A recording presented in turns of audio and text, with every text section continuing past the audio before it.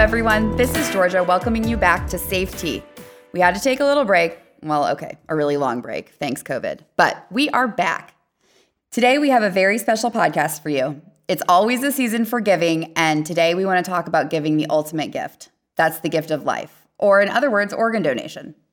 Let's face it, no one wants to think about dying, and it can be really uncomfortable to talk about what happens to your body after you die. The fact is that accidents happen. Tragedy can strike when you least expect it, just like what happened to Rachel, who's the reason this podcast exists. And it's during the unexpected time of tragedy that you may come face to face with organ donation. You may have lots of questions related to donating an organ, or maybe you've never even really given it much thought. To help unpack this, we have some very special guests. First of all, we have Jack here to chat with a group of students about their questions and concerns regarding donation. And then we have our great team of Mythbusters who are going to answer those questions and dispel any and all rumors about the organ donation process. We're also going to meet a courageous organ donor who gave a kidney to help a stranger and an organ recipient who's very special to Safe Tea. So let's get started. We're going to begin with Jack, our panel of students, and the Organ Donation Mythbusters team. Hi everyone, my name's Jack. I'm a medical student at the Indiana University School of Medicine, and I'll be your host today. I'd like to start this panel off on organ donation by having everybody introduce themselves. Hello, my name is Andy, and I am a former teacher, but now I'm the education specialist for Indiana Donor Network. Hi, I'm Kristen. I am a registered nurse, and I also work for Indiana Donor Network. Hey, I'm Colin. I'm a medical student at Indiana University School of Medicine. Hi, my name is Michael. I'm a sophomore at the University of Notre Dame. Hi, my name's Emily, and I'm a sophomore at Marian University. Hi, everyone. I'm Lucy, and I'm a senior at Guerin Catholic High School. Hey, everyone. I'm Samantha, and I'm a senior at Carmel High School. Well, it's a pleasure to meet everybody. I'm so happy you're here. Thanks so much for coming. I'd like to start things off by just asking you an easy question. Have you guys thought much about organ donation? I would have to say I haven't thought of it probably enough. I always fall into that idea that a lot of young people have, that they're invincible and that they don't even have to think about it because it's not going to happen. Yeah, I agree with Sam. I feel like it's not like a daily conversation that we talk about all the time. So just kind of not thinking about it just makes it not much of a topic that I occur regularly. Yeah. I'd have to say I'm in the same boat as Samantha and Lucy, where I haven't really seriously considered it or talked about it. Yeah, so I guess I'm just the black sheep of the group here because I've talked about it a bit with my family just because I have some relatives in the medical field. And we've talked about how if we pass away early or unexpectedly, how we can still be able to help other people even after we've passed away. Yeah, and I was probably like most of you prior to medical school. I didn't think about it that much, but being in the hospital more, it's something that definitely crosses your mind.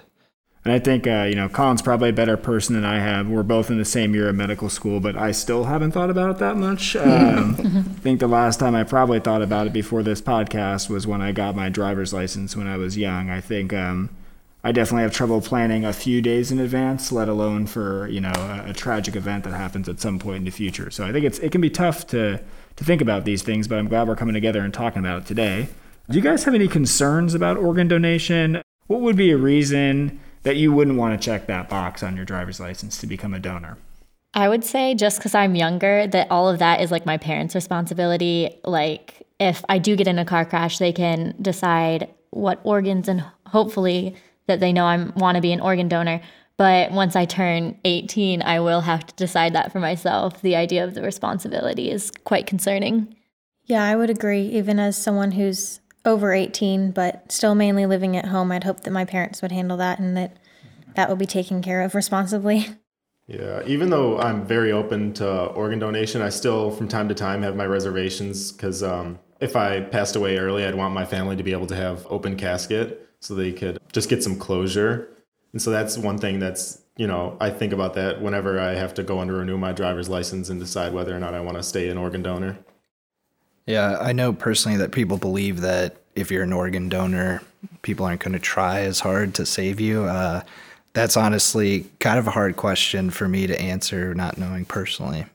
Yeah, Colin, I think that's a great question, and that is why we have our Mythbusters panel here to help us out. So Kristen and Andy, if you could help out my friend Colin here with that question, that'd be great. Absolutely. And this is one that we hear a lot, so I'm glad you brought it up.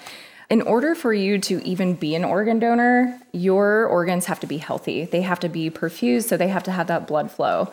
So if a tragedy happens, those first responders that arrive to the scene, they're not looking at your license. They don't know if you're an organ donor. They don't care. They want to save you. And so your organs have to be aggressively treated in order to transplant those. Does that make sense? Yeah, that does.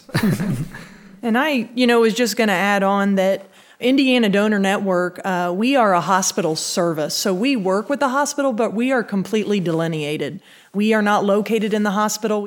Nurses, doctors, they call us when brain death has been triggered because we are the only ones that are looking up a registered donor in the registry. And we keep us, delineated even though we are partners to the hospital because we certainly want hospitals to save lives. But in the case that cannot happen, then that's when we need to do our job to then see if those organs can be utilized and transplanted. So, Andy, are you saying that, if I had to go to the hospital, the doctor who's taking care of me doesn't even know if I'm a donor? Is that correct? Exactly. That even if you have that heart on your driver's license, they can't even go by that heart. Because think about it this way. I could register to be an organ donor at the BMV. I could go directly home, get online at donatelifeindiana.org and remove my name. The heart's still going to be on my driver's license, but I'm now unregistered. So that's just a second way that we share with the community that the heart is really more of a value for you and your family to say, hey, I am a registered organ donor and I am proud to be able to help people. Thanks so much for sharing that with us. I know personally for me, it would seem like the donor network and the hospital should be linked, but it's great that you guys are separate so that the doctors can focus on saving their patients and you guys can focus on finding great matches so that you can give the gift of life to other people. And that's helpful to respond to people who ask that question, that the two processes are separate. I think that's the concern, is that people think, they're in cahoots with each other. And that's dangerous, but thank you. You're welcome. I'm going to turn this back to our student panelists now. I was wondering if you guys have ever talked to your family about organ donation. Do they know your wishes? Do you know if they want to be donors themselves? I personally have lightheartedly, not in a serious sense, talked to both my parents about organ donation. And in the event that something tragic were to happen, what I would want to happen to my body and to my organs. And they've kind of also led on to know what I should do in the event that they tragically pass away as well. I think that's a tough one for parents to talk about their kids, right? Because they have to just imagine, a horrific tragedy happening to their kids. And I think that can be a really tough conversation to have, but I think it's a really good conversation to have. Yeah, I've also had this conversation with my family, and we've talked about it seriously, but also we kind of joke a bit. We're like, well, I'm not going to be using those organs where I'm going, so I don't really need them. But there's truth in jest, so might as well give them to people who can still use them. Right. Yeah, along with Emily and Michael, my family have definitely talked about it in a lighthearted sense, but I think that they know that I want to be a donor. And I know that, especially for my mom, she has worked in the pediatric ICU for over 25 years. And she's seen all the good that can come from being a donor. So I think my family has a little bit of an insight on the process behind it as well. Well, thanks so much for sharing that. I feel like a lot of people's concerns about organ donation just come from not really having an idea of what's going on. And so I think it's great that you guys are asking these questions. If I really want to be an organ donor in the event that something bad happens to me, how can I be sure that I'm considered a registered organ donor? So that's a great question, and I often ask the question to the community, do you know the 3 ways to actually become a registered organ donor? You guys have talked a lot about registering or checking the box at the BMV. That is one way to be certain, but the other 2 ways is, I mentioned it earlier, donatelifeindiana.org. And then the third way is we can nationally sign up at registerme.org, which is also on our iPhone health app. So Android is not there yet, but the iPhone does certainly allow you to register from the Heart Health app. So the second piece of that is definitely having the conversation with your family, letting them know that it is what you want to do, especially if you are under 18 years of age, because legally it is still your family or next of kin's decision until you turn 18. I had a question about donor status. Is it a, black and white thing? Either you're a donor or you're not? Are there partial donor statuses, or Can you talk a little bit about that? That's a great question, Colin. Do you guys have an answer for us on the Mythbusters panel over there?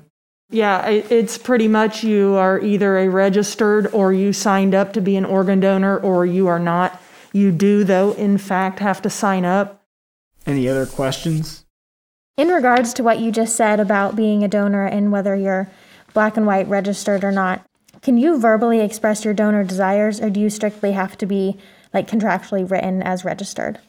I would say the easiest of the process is to be signed up, because what can happen is if you have two family members, let's say a mother and a father at the hospital, and one says, no, I don't want their organs to be donated for transplantation, and then you've got the mother saying, yes, I do, then you've got really a fault line there. And so signing up and having the discussion, I think, is the very best thing. But if you didn't register to be a donor and you did verbally talk to your family, the hospital can still move forward with organ donation as long as the family says, yes, we've had the discussion. You mentioned a national database. Does that mean that if I am only registered in Indiana, I can only donate my organs in Indiana? If I move states, is it transfer? Very good question. So there are, over 110,000 people waiting on this national transplant waiting list. We never know when an organ donor is going to become available, except for living donors. So when we think about donating, those people that are waiting, typically there is going to be a blood match. And so the donor and the recipient have to have the same blood type. But you also move up the wait list. Younger people tend to move up. And then also the severity of the illness, and then the size of the organ. So proximity is going to come into play. So your organs do not necessarily stay in Indiana. However, if there is somebody more severe in Ohio, Illinois, Michigan, that organ could potentially go to them as long as surgeons know that they would make it through the surgery. They want to make sure that the person on the wait list is strong enough, healthy enough. Again, too, you got to think about how long the organs can be outside the body. The kidneys have around 72 hours, so a kidney can be flown all across the United States. Wow. But the heart, the lungs, and the small intestines can only be out of the body for 4 to 6 hours before they need to be transplanted. So typically those organs are going to stay in close proximity to your state. Okay. But another type of donation, we say an organ donor can save and heal up to 83 lives. Pretty powerful number, right? So how do we get the 83? Well, not only can we donate our organs, but we can donate up to 75 tissues to heal lives. So think about skin grafts, ligaments, tendons, veins. These types of things can go and heal different patients. Good question. That's fascinating. There are certainly a lot of moving parts there that I can't even begin to comprehend. But it's interesting to hear that, even though you might sign up through Indiana, your body parts can be used all across the country, which I think that's really interesting. Since we're on the topic about kind of the organ donation process, do you guys have any specific questions about the organ donation process? I feel like I have a lot of questions because I know that if my organs are to be used, I know that they're going to go to a good purpose, but I have kind of no idea how we get from A to B there. So I was just wondering if you guys have any thoughts about that. Yeah, although it's kind of an odd question, how do they get the organs out? Sure. So Indiana Donor Network has organ recovery coordinators. So they go to the hospitals when we have a donor patient, and they coordinate the OR time. So scheduling when the recovery happens, they coordinate that with all of the transplant centers that have accepted one of the organs for their recipients. So once they go to OR, we take the patient down to the OR on the ventilator. And once everybody is ready, we make everybody stop what they're doing. We read a moment of silence. I actually love that we do this. And it's usually something that the family has written about that loved one. And why I find them so great is because I get to know that patient a little bit. Those surgeons get to know that patient a little bit, the OR staff. So it's just a way to honor that hero. So once we are ready, everyone just begins. We make an incision. It's just one incision. And then once we're ready to actually recover the organs, we start what's called preservation solution. And it's just what it sounds like. It preserves the organs from the time the blood flow stops from the donor to the time that that organ can be transplanted to the recipient. Wow, that's amazing. It's nice to hear you talk about the organ donor as a hero. I feel like it can be easy to think about this process as very impersonable, but it sounds like you guys do a great job of remembering the person and honoring them throughout the process. Going along with that, after an organ donation, what'll happen to the rest of my body? So we've talked a little bit about an open casket funeral, which is sometimes what a family chooses to do or what the organ donor hero chooses to do. Certainly, an organ donor hero can still have an open casket funeral. Also, some heroes decide they want to be cremated. That can certainly happen after organ and tissue donation. I had just a small question. Earlier, our team of Mythbusters answered the question saying that, yes, you can still have an open casket. I was just wondering, specifically, because obviously you mentioned tissue donation when it comes to the eyes. Would that affect the ability to have an open casket with the eyes at all, or? So actually, they are only taking the small transparent lens that covers your eyes, which is the cornea. So the cornea has no color. It is not the iris. And so it's a small, thin film that helps us to see. So when the cornea is removed, and then the eyes would be closed at the funeral, but no organ or tissue donation would not affect that. As Kristen talked earlier about the moment of silence, I will tell you an organ donor in the operating room is a hero, and they are treated with the ultimate respect. And therefore, when they do go on to the funeral home, we want to make certain that that can still happen for the family. Kind of a follow-up to that, let's say I want to be an organ donor, but for whatever reason, when I pass, my organs are non-viable. I would like them to go towards medical education or scientific inquiry. Can I make that known? Yes, you absolutely can. In fact, when they are testing the organ donor hero on the ventilator at the hospital, the ORCs have made it clear that those organs are not going to be viable or not going to be able to be matched. That person can then go on to donate to science still. Absolutely. Great question. I had a similar question just because you mentioned all these tissues and organs that can obviously go to save lives, and obviously those need to still be living when they're extracted. I was just wondering, can organ donors still feel pain? So no, they can't. Straight answer.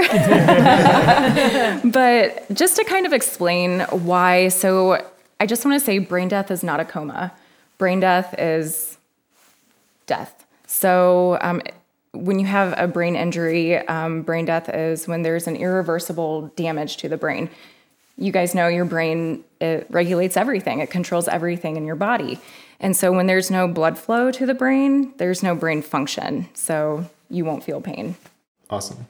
If I wanted to donate a kidney right now to save someone's life, can I give it to someone who's not a relative? So yes, just like we can donate blood and bone marrow while we're still alive, we actually can be an organ donor, not all of our organs. We can only donate one full kidney, or we can donate a partial liver while still living. And pretty special about the liver, it's like a lizard's tail. It will grow back. It will regenerate through tissue regeneration. But speaking on behalf of can you donate to somebody you do not know? Absolutely. Now, they are going to do testing on the recipient and the donor. They do want to, we're never going to have a perfect match. They are going to do blood testing. They're going to take a look at antibodies. They're going to test the tissues around the organ. They're going to test the size of the organ. They want to make certain that it will fit. But, we have had a 24-year-old donor be able to donate to a 2-year-old. And certainly, I said it before, organ donation does not discriminate. We can donate to, a female can donate to a male. We can donate to any race or gender. So, yes, and Selena Gomez, we all know her. Selena Gomez has lupus, and she received a kidney from her very best friend. Now, that's a darn good best friend. Well, we just happen to have someone here who has some firsthand experience with living donation. Jan, do you want to tell us about your story? Sure. My recipient's name is Emma. I met her about 15 years ago. I had gone to New Orleans after Hurricane Katrina, and I worked in a medical shelter, and she was one of my patients. And Emma has had a pretty difficult life. She had a history of high blood pressure, and after Katrina, when the levees broke, their house filled with water in about 20 minutes, and she and her husband were trapped in their attic for 3 days before they were rescued by boat. And they were taken from there to a bridge overpass where they spent another couple days. And so she was without her blood pressure medicine that entire time. So she was brought to the hospital that I was working at, and over the course of a week or so, we were getting people relocated and helping them find transportation to get out of there. And after she had been there for about a week, we had her blood pressure stabilized, and she was going to have to go to the general shelter.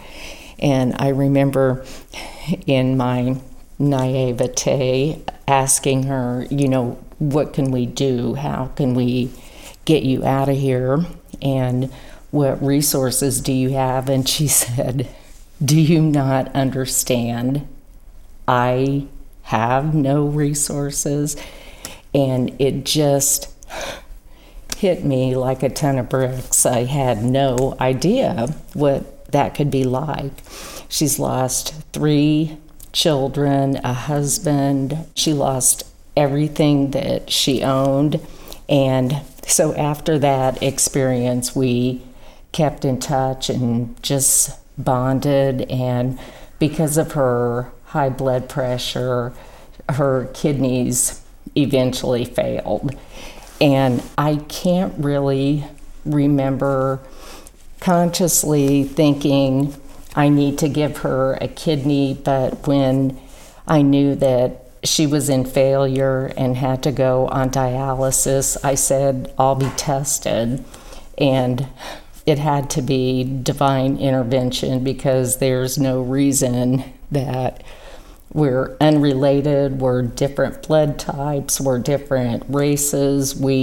There is no connection, except 15 years ago, God put us in the same room. And that's how it happened. That's really, truly amazing. Do you feel any different now? I don't. The only thing, it was a short hospital stay. The recovery was really quick, and I cannot take non-steroidals now. That is the only thing that really has changed in my life. And how's Emma doing? Emma is awesome. Right. She is doing great. She takes a few meds, some anti-rejection drugs, and her blood pressure is still a little up and down, but she really struggled with being on dialysis. She was on dialysis for about a year before we were able to do the transplant, so she is a pretty happy camper. Well, thank you. Thank you so much for being a living donor. That's amazing. Mm-hmm. Thank you for sharing that. Sure. Truly, it really is amazing. Now let's turn back to our panel with a few more questions. Yeah, I was just wondering if you guys had any more questions to ask. I know I have one question on my mind that's kind of a weird one that I feel like I have this unique opportunity to ask our panelists about, but I'll save that unless you guys have any other questions you want to ask. My question is probably odd as well. I always hear these stories about people who get organ donations and start adopting traits that say that the person they got the organ from was in love with chocolate and they don't like chocolate, but once they get the organ, they cannot get enough of eating chocolate. I just wanted to know if there's actually really fact behind that or if it's just coincidence. Your question's very good, so thank you for asking that. I promise it gets asked all the time in the community. If we're looking at factual information, truly the recipient is not going to take on the donor hero's characteristics, physical or emotional. But what I will say is recipients do tend to say that. We have a male recipient who received a female's liver, and he said, I never, ever used to cry, and my wife always said I wasn't emotional. And he said, and he goes, all of a sudden now I'm watching Hallmark Christmas movies And he says, I'm crying all the time now. So, on the fact side, they don't realistically take those on, but we hear recipients saying it. Again, we have another male that received a female's heart. And his wife said he never cared about matching his outfits or his shoes. And now he has 50 pairs of shoes. What's going on? So very good question, though. Maybe some of our men just need an excuse, express themselves a little bit more than normal. I love that. Yes. Well, I had kind of a weird question to ask, just a curiosity. If, let's say, for whatever reason, my heart needs to be donated and it's getting transported somewhere, I remember you said something about 4 to 6 hours at that time. Let's say it has to go to Fort Wayne or something, 2 hours away from Indianapolis. Is the heart beating that entire time, or is it put to sleep in the transport process and then woken back up? So, great question. After we recover the organs, we immediately put them on ice. Mm-hmm. So I feel like, that's what they show in the movies. That one part in the shows, in the movies, is true. So they put it in a cooler. Okay. And then they take it to wherever the recipient is. I feel like I remember a Seinfeld episode where there's a frozen heart being transported, and I think it's beating the entire time, so I had to ask. Any other questions from our panelists? Yeah, I have one. So if I choose to be an organ donor, will my family ever get to meet the people who received my organs? In fact, we happen to have a special guest that may be able to address that concern. I want to introduce you guys to Nick. He is the recipient of a kidney from Rachel, the very person for whom this podcast exists. So Nick, what happened to your kidneys that made you need a transplant? I have a weird disease that is pretty much genetic. Okay. And they found out when I was 12 years old. What was it like to meet your donor family? That was pretty shocking. I met Angie through emails and Rick. I'll tell you how I did that. I was on TV here in Detroit, Michigan, doing the volunteer for organ donation. I guess Rick saw that and emailed Amy Andrews, who's the anchor. And it got to me through my Wayne State email here in Detroit. And that was pretty shocking, honestly. Yeah, it sounds like a crazy story. You're just kind of out there doing your normal stuff, and then all of a sudden you get, a kind of a life-changing email. Right. Do you mind telling us a little bit kind of about your life before you got your transplant? I was on dialysis for 3 years. I had a lot of problems with dialysis. I had fluid in my lungs with infections. Wow. I found out about home hemodialysis. That is when you can do hemodialysis, the blood dialysis here at home. I had to get trained for that. You do that more, 5 days out of the week for about 4 hours. Wow, that's a lot of time. Yeah. And in that time, I started going back to school at Wayne State University in Detroit. I was doing school at part-time at Wayne State University. One day I get dialysis and go to school.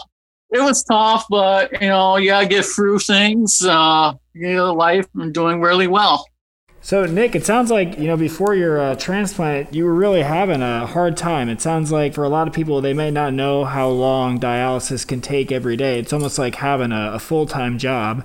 And then at the same time, you were, trying to be the best student you can be, and that's really challenging. So I think it's really admirable what you were doing. Kind of going forward a little bit, how was the surgery for you? Did you feel like it was hard? Was it painful? What was the recovery like? It was actually 10 hours in the surgery. Wow. It was a little painful, I think I remember, but it wasn't that bad, honestly. Okay. Mm-hmm. How long were you in the hospital after you had the transplant? I think it was only about a week. Wow. So how do you feel now, having had the transplant, having had some time to kind of heal afterwards? I feel really good. That's the best health I've ever been in. I have lots and lots of energy. I'm 42 right now, but I don't feel like I'm 42 years old, honestly. I feel like I'm in my 20s. That's awesome to hear. I do, mostly 15 to 20 mile bike rides when it's nice. It sounds like this transplant really made a huge impact for you, and it sounds like it's enabled you to kind of do the things in your life that you want to do and that you deserve to do, even with your complicated genetic condition.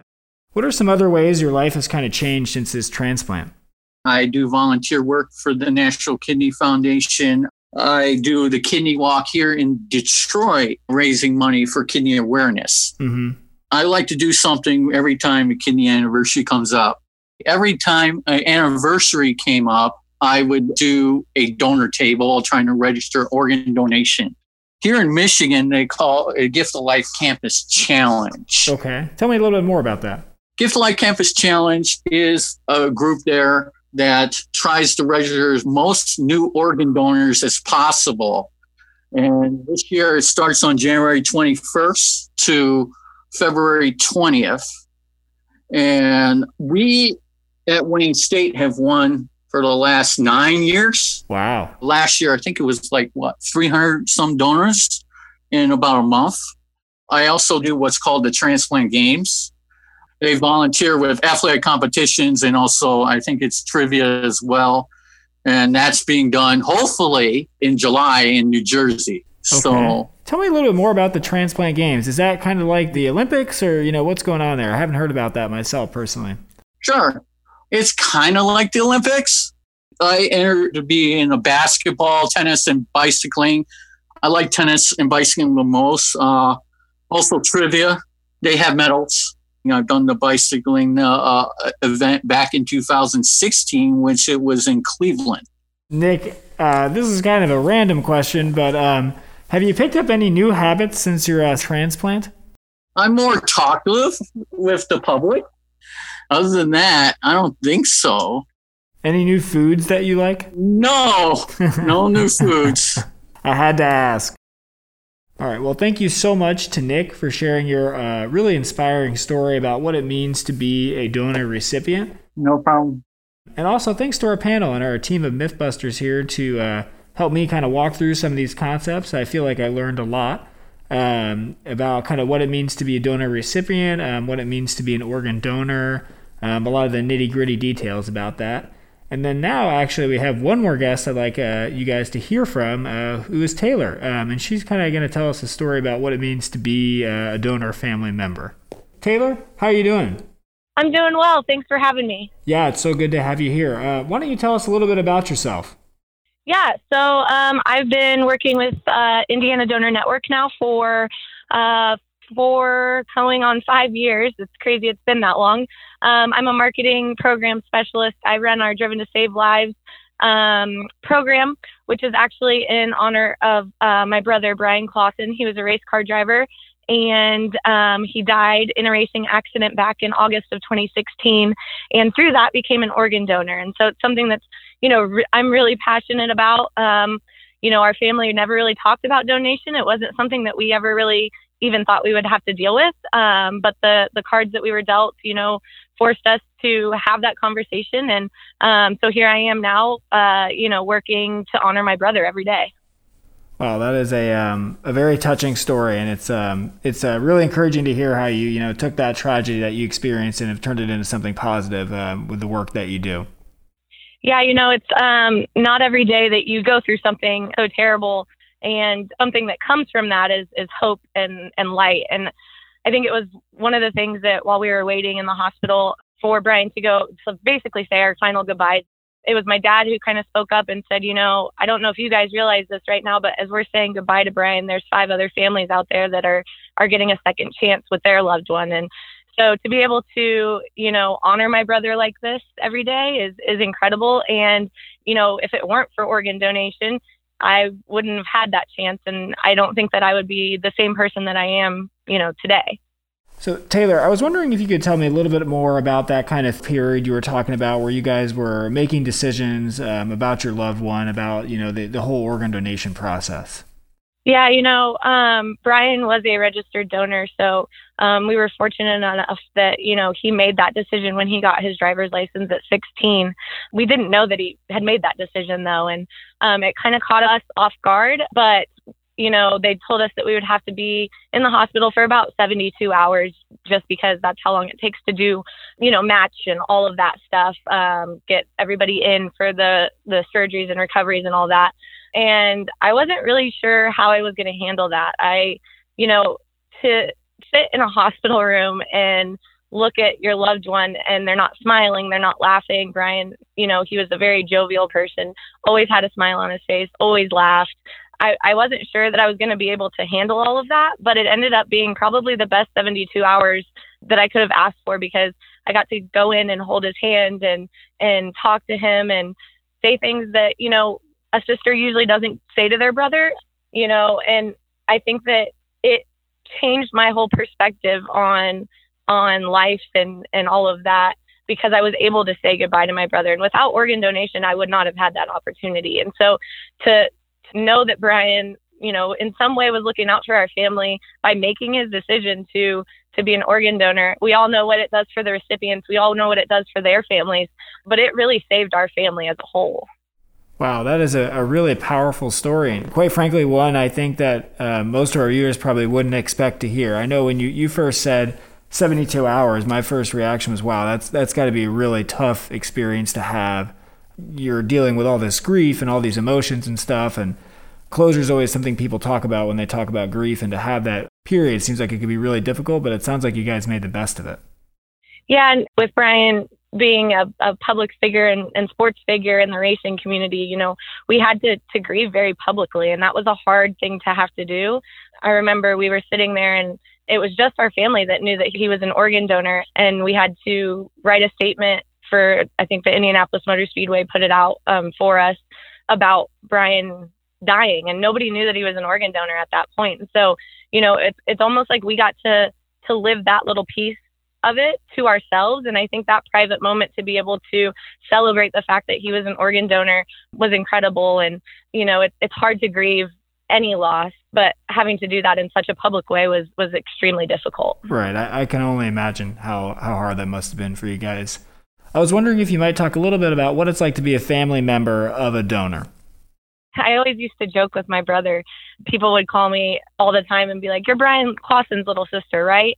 And I would always hate that. I would always hate to be referred to as that, because as I was growing up, I was coming into my own person, and I just wanted to be known by who I was and not who Brian was. And ever since August 7th of 2016, my entire perspective has changed. I'm so proud to be Brian Clausen's little sister. I'm so proud to continue, on in his honor. And I love being referred to as that now. And so, it's a really hard thing to sit in a hospital and say goodbye to your family member. But at the same time, for him to be able to help save so many people. And like I said, it's a wonderful thing that, he saved other people's lives, but those 72 hours that he gave our family was everything that we needed to be able to continue on. And so, I'm very proud to be Brian Clausen's little sister.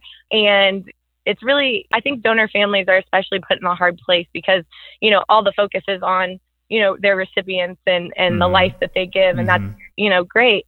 But at the same time, these are heroes. These are people who did this wonderful thing. They made a wonderful decision. And I think that should be celebrated as well.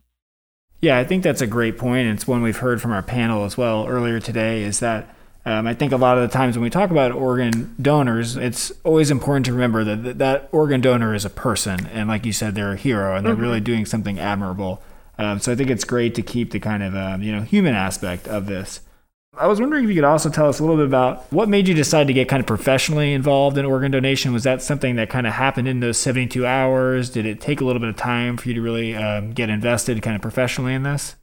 My whole family really just got very passionate about donation after our experience with Brian. And we kept getting, different fans and different people in the racing community asking how they could help. And the one thing that we knew that they could do was just to sign up to be an organ donor. It's an easy thing to do, and to do it in Brian's honor is incredible. And so, we talked to Donate Life America and asked them if we could set up a registry on their page and track how many people would register and all of that. And so I think it was like 48 hours, there was like 5,000 people that had registered. Wow. And, it was insane. And so I think just all of that kind of culminated into me wanting to live my every single day, be able to honor Brian. And so more had a conversation with Indiana Donor Network as, to how they could help with grief resources and things like that. And then that kind of just snowballed into a professional career. And I don't think that it was something that I was planning on doing, but to get to honor my brother every day, makes everything that I do worth it. Taylor, I was also wondering if you could tell us a little bit more about the program you work for, Driven to Save Lives. Can you tell us what all that's about? Yeah, so Driven to Save Lives is something that was started in 2016 around the Indianapolis 500 after Justin Wilson passed away. He was an organ donor and saved 5 lives as well. His brother, Stephen, wanted to honor him at the 100th running of the Indianapolis 500. And so Indiana Donor Network created the campaign kind of around that. And then after Brian died, we kind of took that and morphed it into what it is today.